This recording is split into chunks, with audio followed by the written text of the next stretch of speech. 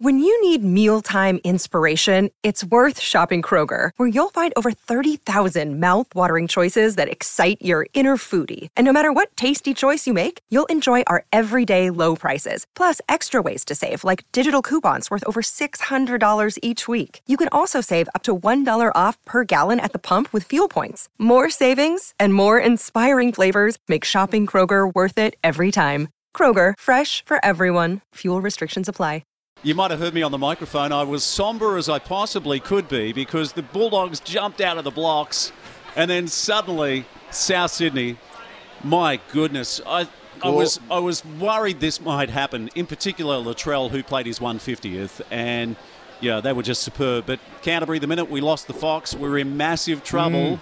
And they just annihilated us down that right side or the left side defence for Canterbury Bankstown. Joel Caine, former player with the West Tigers, Balmain, St George Dragons, London Broncos, Salford City Reds. Salford.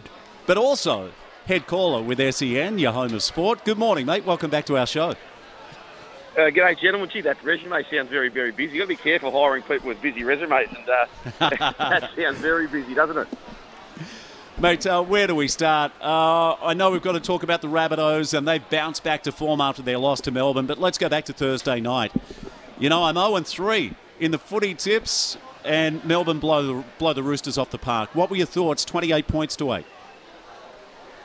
Oh, the game just changed, didn't it? As soon as Radley got himself, which was so stupid, it was so silly, that cost the game. And what we're seeing these days, boys, is any time there's the sin binning, teams are just too crafty with the extra man. The skill level is that high that if you're a man down, they just cash in just about every time. So it's even had me think a little bit like with the 10 in the bin these days. Do you think about, like you got 10 in the bin, or if the opponent score a try, that null and void back you come. I don't know. I feel like, the 2 tries that Melbourne scored in the 10 minute in the bin for Radley, that was all she wrote.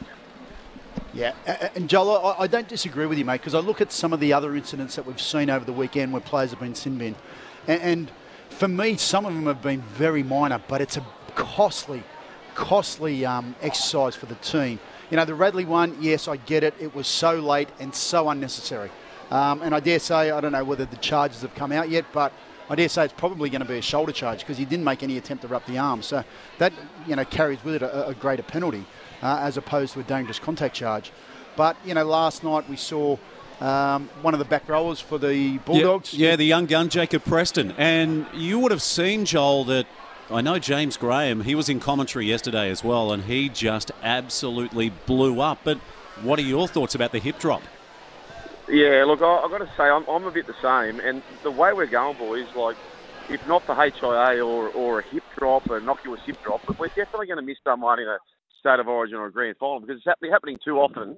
So for me, and Gus Gould blew up about this on Channel 9 as well, we've just got to be careful what we're calling. There are some blatant hip drops, but honestly, the Preston one, the Dale Finucane one last week, and Butts, this is more your sort of domain, I suppose, but I just don't really know, from the players' point of view being Preston and Finucane, did really either of them have any intent to do a hip drop? It's just how the tackle played out, isn't it?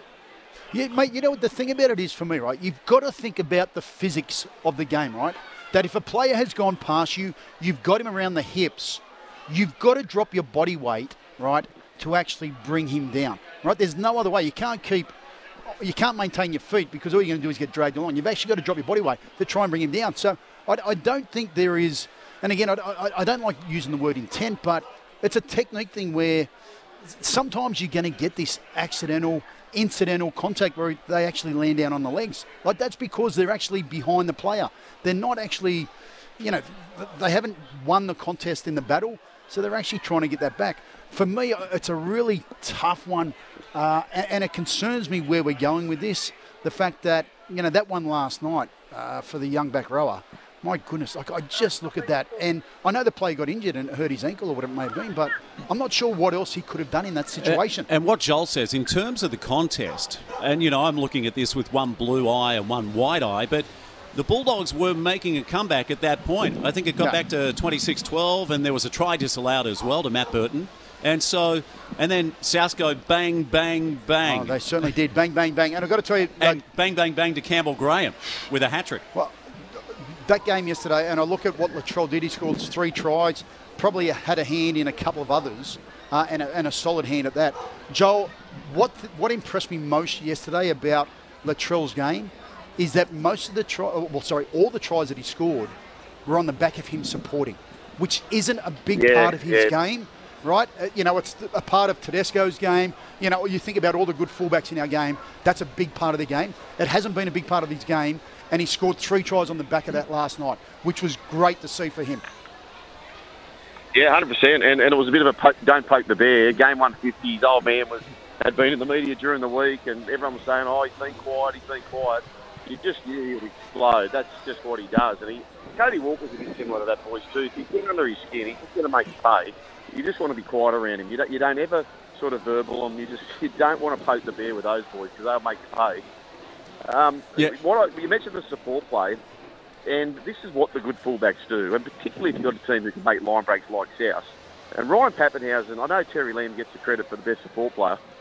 Ryan Pappenhausen's about as good as I've ever seen. Mate, this bloke, and Nathan Blacklock used to do this, and I used to play with him, where he would be walking constantly up the field. Tyrell Sloan does this good as well. And if you think about this, most breaks are sort of 5 or 10 metres. You just can't make up 5 or 10 metres over a 20-metre sprint, for example. So these blokes are just on the ball. If you ever get an aerial shot of Ryan Pappenhausen, he just walks up the middle of the field because it's like a magnet. The ball wants to come back to the middle, and he's in line with the ball the whole time. And if there's any hint of a gap, bang, he's on it, scores a try. And that's what Latrell was doing yesterday, and they just cashed in. If you get the chance to look at his first try that he scores, I reckon he's 10 metres ahead before they make the break, right? And then he's actually got to slow down so he can actually receive the pass and then go again. He was that far ahead. He's obviously been watching. He's been doing his research. Yeah, Butts, by the way, you know that Latrell's on when he scored that first try. See, he was already shushing the Bulldogs crowd. Then you're going, this is ominous. Hey, Sugar, we need to talk about the magnificent Dolphins. I've got to say at the moment, they're 4-2. Fins up. And fins up, but after their loss to St. George Illawarra, I thought they're really going to struggle. That's one of the most courageous wins. Let's not forget, we're talking about a team that finished in the top 4 last year, the North Queensland Cowboys. They roll up to Townsville. Somehow they get the job done. I think Wayne Bennett at the moment should be Coach of the Year, by the length of the straight. That was just incredible last night. They did everything late in the match to lose the game. They gave the Cowboys opportunity after opportunity. In the end, they get the job done 32-22. Yeah, they're all buying in, and that's the whole thing. I think the missile James Magnuson said in the off-season maybe the Cowboys were drinking their own Kool-Aid. But I will say this about the Cowboys, and I think people, they just haven't, the penny hasn't dropped on this. Yes, they got Cotter back, and yes, they got Drinkwater back. But you're still without Murray Talangi, you're without Hylam Lukey, who pulled out of the match. McLean was out of the match. Tamo was out of the match. So many stars from Lark. Nanai's a huge out. All these players are still not there from the team who played in the prelim final that was almost close to a grand final. So I'm not saying the Cowboys can win the comp because I don't believe so, but they can make the finals. I'm not red penning them, but on the Dolphins, mate, they're packed. Jeremy Marshall-King came back. That was a big in. Their pack looked very, very solid. Their bench looked very, very solid. And that gave them a great case. You couldn't believe that how easily many people were expecting the Cowboys to win. Just on that, though, boys, if you get a chance, forget the moment, but there's a moment where one of the Cowboys goes through and Tommy Gilbert in the goal does exactly what Victor Radley does. And there's no mention of it. Absolutely no mention of it. So he does exactly what Victor did. Mate, I've got to say, the performance of, we're talking about fullbacks in the game at the moment. The Hammer from the Dolphins, he has scored a try in every game. He's the only player to do this in a new franchise. He's actually 6 tries in the first 6 rounds. Oh, sorry, I think he's 7 tries in the first, maybe 8 tries in the first 6 rounds. Just a phenomenal performance. And I think he's the big key to the Dolphins' success at the moment. You know what he's benefiting from Butts, I reckon? We always know he's got wheels. But Wayne Bennett says in that doco, did you boys get to see the doco? I haven't seen all of it, mate, no. No, very, very good. So realistically, right, and you think about Bill Belichick and you think about the great horse trainers, and you think about any sort of coach, Jack Gibson, the real successful ones just keep things bloody simple. And Wayne Bennett wasn't sort of overthinking anything. He was really just saying that I just want good people who are in great condition. Along those lines, and I'm paraphrasing, but if you get somebody who is such an elite of an athlete, such as Hamiso, and you get him absolute top of his game, then that's what you're going to get. And I spoke to a coach off the record. He said, mate, I know Reece Walsh is flying, and he's got a great team in front of him, but this Hamiso Tabuai-Fidow, there's not many better than him in the comp. And there's another player, by the way, who the Cowboys are missing. So he's flying, and I think it's 100% down to a supreme athlete being at his supreme best physically. Yeah, Joel, speaking of coaches and preparation, when I was driving in this morning, I heard conversations which I'm sure you've listened to. It's outstanding. Richard Feidler is the host, and they spoke to the great Ron Barassi, and they spoke about the 1977 AFL Grand Final.